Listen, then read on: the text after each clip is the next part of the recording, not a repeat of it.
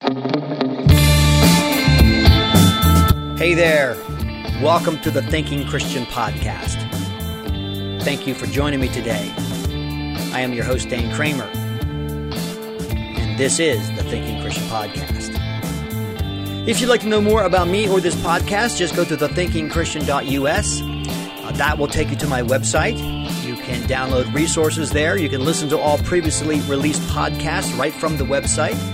You can find information about me, information about this podcast. You can find some videos that I've shot on previous occasions, outdoor videos unrelated to the Thinking Christian Podcast.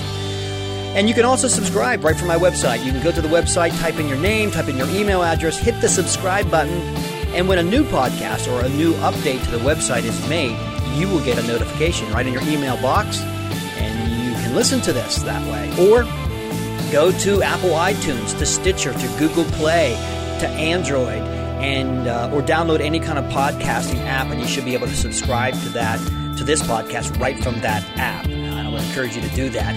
And as always, feel free to leave comments. If you like something, say it. If you dislike something, don't hesitate to say it. I'm interested in opinions and thoughts, especially those that are well thought out. Not the emotional ones that often happen with topics like this, but well thought out responses. Those are the ones that I am most seeking after, and those are the ones that interest me the most. Okay, well, let's get into today's topic. Let me first say that I'll rate this podcast PG, parental guidance suggested. Not that I'm going to say anything crude or coarse, but I know that it's of a more sensitive topic. It's a more sensitive matter today. And therefore, if you have small children listening while you're doing this, you might want to get them busy elsewhere. You decide. I don't know what I'm going to say just yet because this is unscripted, as all my podcasts are. I'm just kind of talking as we go here. But I want to start off by saying that this is of sensitive nature. So with that being said, let's get into it. I want to talk about homosexuality and the church. This topic idea was submitted to me by Mark. Mark, I think, Insta messaged me on Facebook or Facebook Messenger and asked if I'd address this topic. Now, Mark, I know, is involved in the United Methodist Church, and I also know that the United Methodist Church currently is engaged in a pretty significant dilemma, I don't know how to put it, over this whole matter. There are many within the United Methodist Church who believe that it is heading for a big split, that it's going to tear down the middle. And the reason why is there are those on one side of the camp, one side of the Methodist Church, saying that the church should embrace and recognize homosexual unions as marriages. And not only that, but those people in those homosexual marriages should be recognized, if possible, as church leaders. That they can be pastors, they can be elders, they can be bishops, and that the church should recognize that. And then there are those on the other side of the camp who believe that those unions should not be recognized as marriage, and that those leaders, if they're living in active homosexual lifestyles, should not be involved in leadership. That sort of basically, I think, would capture both sides' stance a little bit. Now, this is an emotionally charged topic, and I know that going into it. It is. Although I'm not particularly emotional about it, at least I don't feel that I am. I have my opinions, and I'll share those opinions with you as we go through here today. But as far as I'm concerned, I'm not looking to deny homosexual behavior or affirm it. I am looking to get to the truth. That's all that I want. My opinions don't matter as much as the truth does. Now, I'm not saying I have the truth, but I'm trying. I'm looking for it. I'm hoping to get closer to it. And it has not been an easy struggle. It has been a study and reading and listening and trying to gauge what the church is, what the Bible says, and what those in the church are saying. So it can be kind of complicated, and because of that, I suppose. And because people are very invested in the answer to this question, it becomes emotionally charged. And I understand that.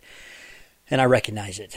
But that shouldn't stop us from moving forward. And I'm going to try to take as intellectual approach to this as I possibly can.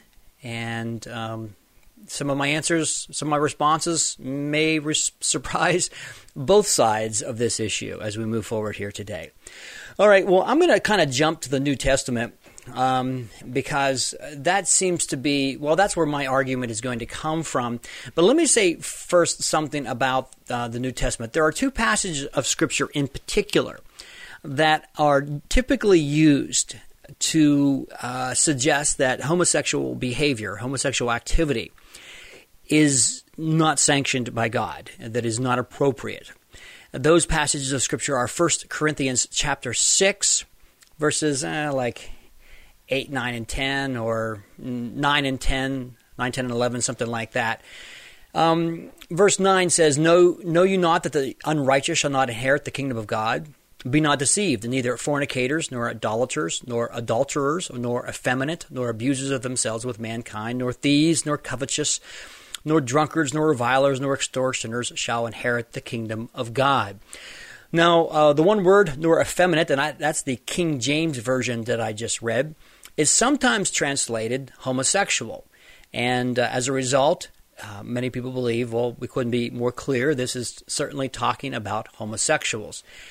I'm going to suggest to you that it's possible, and I don't know this for sure, but I've listened to the arguments against, and it is possible that that passage of Scripture may not be dealing directly with what we understand today as I'll call modern-day homosexuality, and that is in terms of two people feeling oriented, two people of the same sex feeling oriented toward themselves, each other, I should say, and trying to engage in a long-term committed relationship.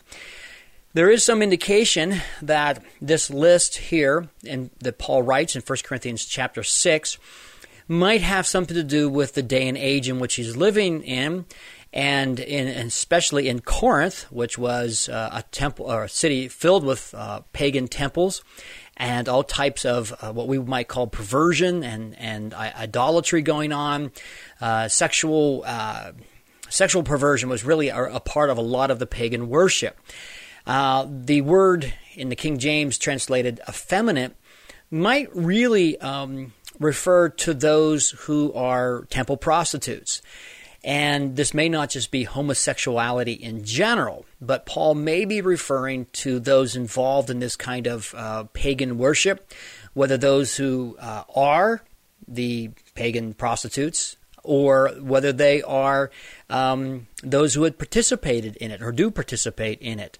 For example, those who might go to these pagan temples and have sex with the male prostitutes there. For example, if you're a man, to go there and have sex with a male prostitute. And so the argument is that Paul might be referring to that, and not just generally those who feel oriented, but those who are participating in that type of practice. And I'll admit that even though I first didn't see it, I think there could be a decent case made that could be what Paul is referring to. And it's possible, and I'm not saying it's impossible. I'm just saying it's possible that this passage of Scripture may not be something that we can call upon to talk to those who are feeling oriented toward those of the same sex. And maybe those who might want to engage in a long-term relationship with someone of the same sex, to marry them, so to speak. So that verse may not work. And the other passage, which is just as well known, comes from Romans chapter 1, verses 26 and 27, which reads, "For this reason God gave them over to degrading passions. For the women exchanged the natural function for that which is unnatural. And in the same way also the men abandoned the natural function of the woman and burned in their desire toward one another, men with men, committing indecent acts and receiving in their own persons the due penalty of their error." Now those two verses there are often called upon to point out that God is condemning what we would call homosexual behavior. People who feel oriented to their own sex and are engaging in that type of lifestyle. And it might be, but I've listened to the arguments made by those, and when I say those, mostly it's the homosexual community, those who call themselves Christian, and some of the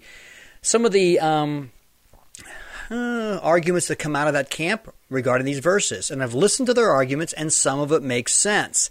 That again, Paul could be referring here not to what you and I would call the modern day person who feels oriented to his or her own sex and wishes to engage in a committed relationship with that person, but this could be both males and female of Paul's day who are engaged in wild pagan worship, and that could be what Paul is referring to. Now, so I'm kind of conceding that these two most popular verses that we use often may not be direct references to modern-day homosexuality, may not be, and I'm not saying dogmatically, but may not be something that we would call upon to defend, let's say, a conventional marriage. Now, you might be thinking, well, Dane, this is not what I expected to hear from you. I know you. You seem very conservative, and now sounds like you're taking a liberal stance. Well, I'm not. I'm just recognizing what I think could be a valid argument, and that's what I'm saying. As these two passages that Paul was the author of both of them, and these two passages which are often quoted. I mean, almost any time I hear a discussion of homosexuality, these two passages are called upon. And even though I do allow that it's possible that they're referring to that, I also recognize that there's a good argument which could be made to suggest that Paul has something completely different in mind when he's talking about something in those two passages. So where does that leave us? Well, I think to understand my opinion, and that's all we're getting at the end of the day, we would have to understand what marriage is, because that, I think, is the most important aspect. Matter of fact, in a sense, I think my argument is rather simple. In Genesis chapter 2, verse 23 and 24, after Adam is put to sleep and after a rib is removed from his body and that rib is made into a woman and she's presented to Adam, he responds in verse 23, "This is now bone of my bones and flesh of my flesh. She shall be called woman, for she came out of man." And then the next verse, evidently this is God's commentary on it. It says, "Therefore a man shall leave his father and mother and be joined to his wife, and they shall become one flesh." This, I believe, is our definition of marriage. This is what the purpose, the natural use of the man and the natural use of the woman is, to be for one another in marriage. Now, Jesus affirms this in. Well, before I get to Jesus, let me talk about something else too, because this could be an objection raised.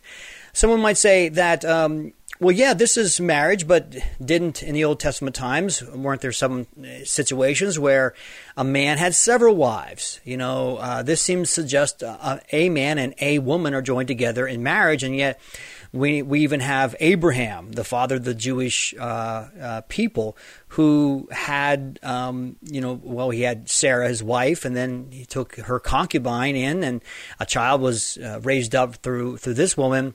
And there are many, many other cases of people we might describe as the men of God. David, for example, Solomon had many, many wives. And so one would say, well, wait a second, if this is what God ordained, then why did he allow other things to happen? Well, what we're talking about is polygamy. That's what I'm referring to, where a person would have at least one wife, maybe two wives or more. Polygamy did happen in the Old Testament, and it happened many times. It didn't happen without God's knowledge. He knew that it happened. And I suspect that the reason why it did happen is rather simple, because in many cases, when two countries went to war, and this is just one example, two countries went to war, and the men from each country rose up to fight each other. Well, the losing, or even probably both sides actually, when the war was over, they came back to their hometown, and many of the men were killed. They were gone. They were missing. They didn't return. And oftentimes things like war would just decimate the male population in any given area.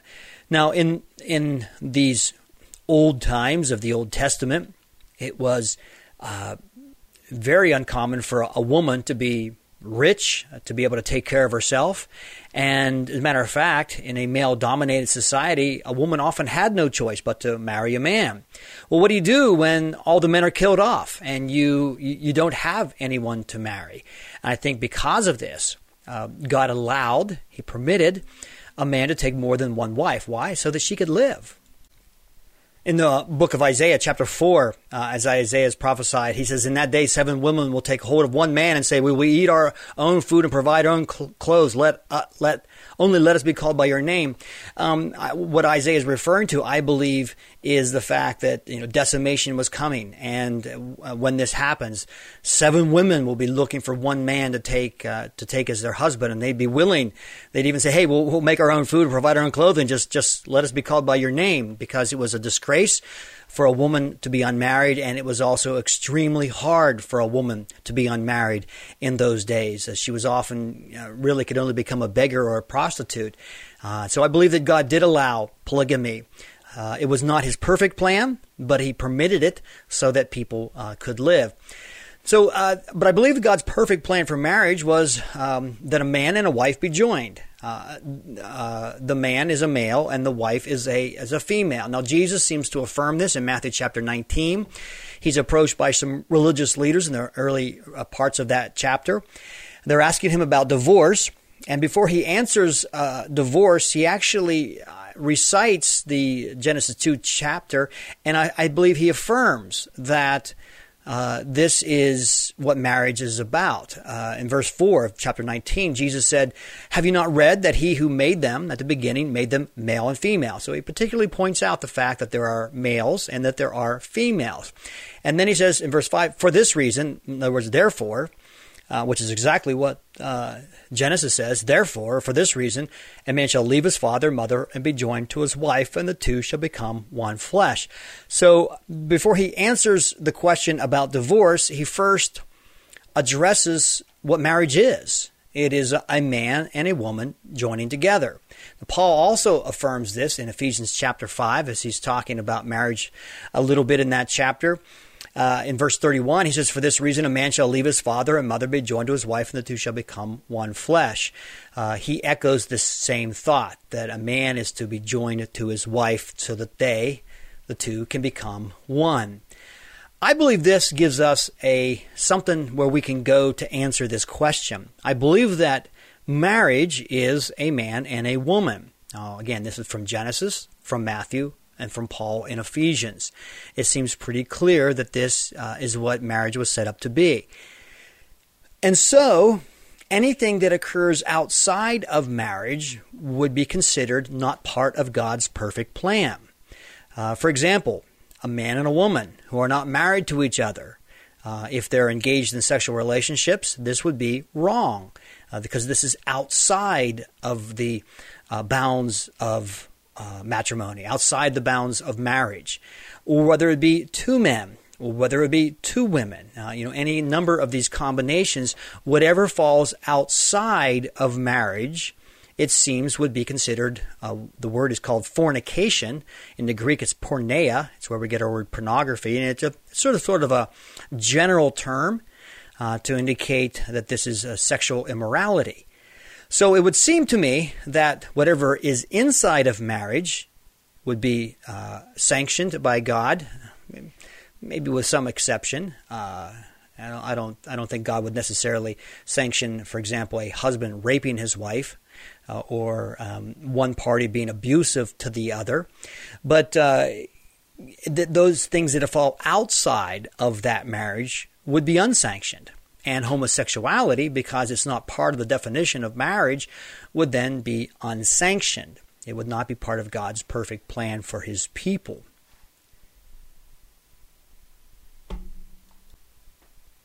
Now, someone might say, but wait a second, now aren't states recognizing gay marriages, same-sex marriages? Are many states now allowing this and permitting this and licensing this? Isn't this becoming more and more common?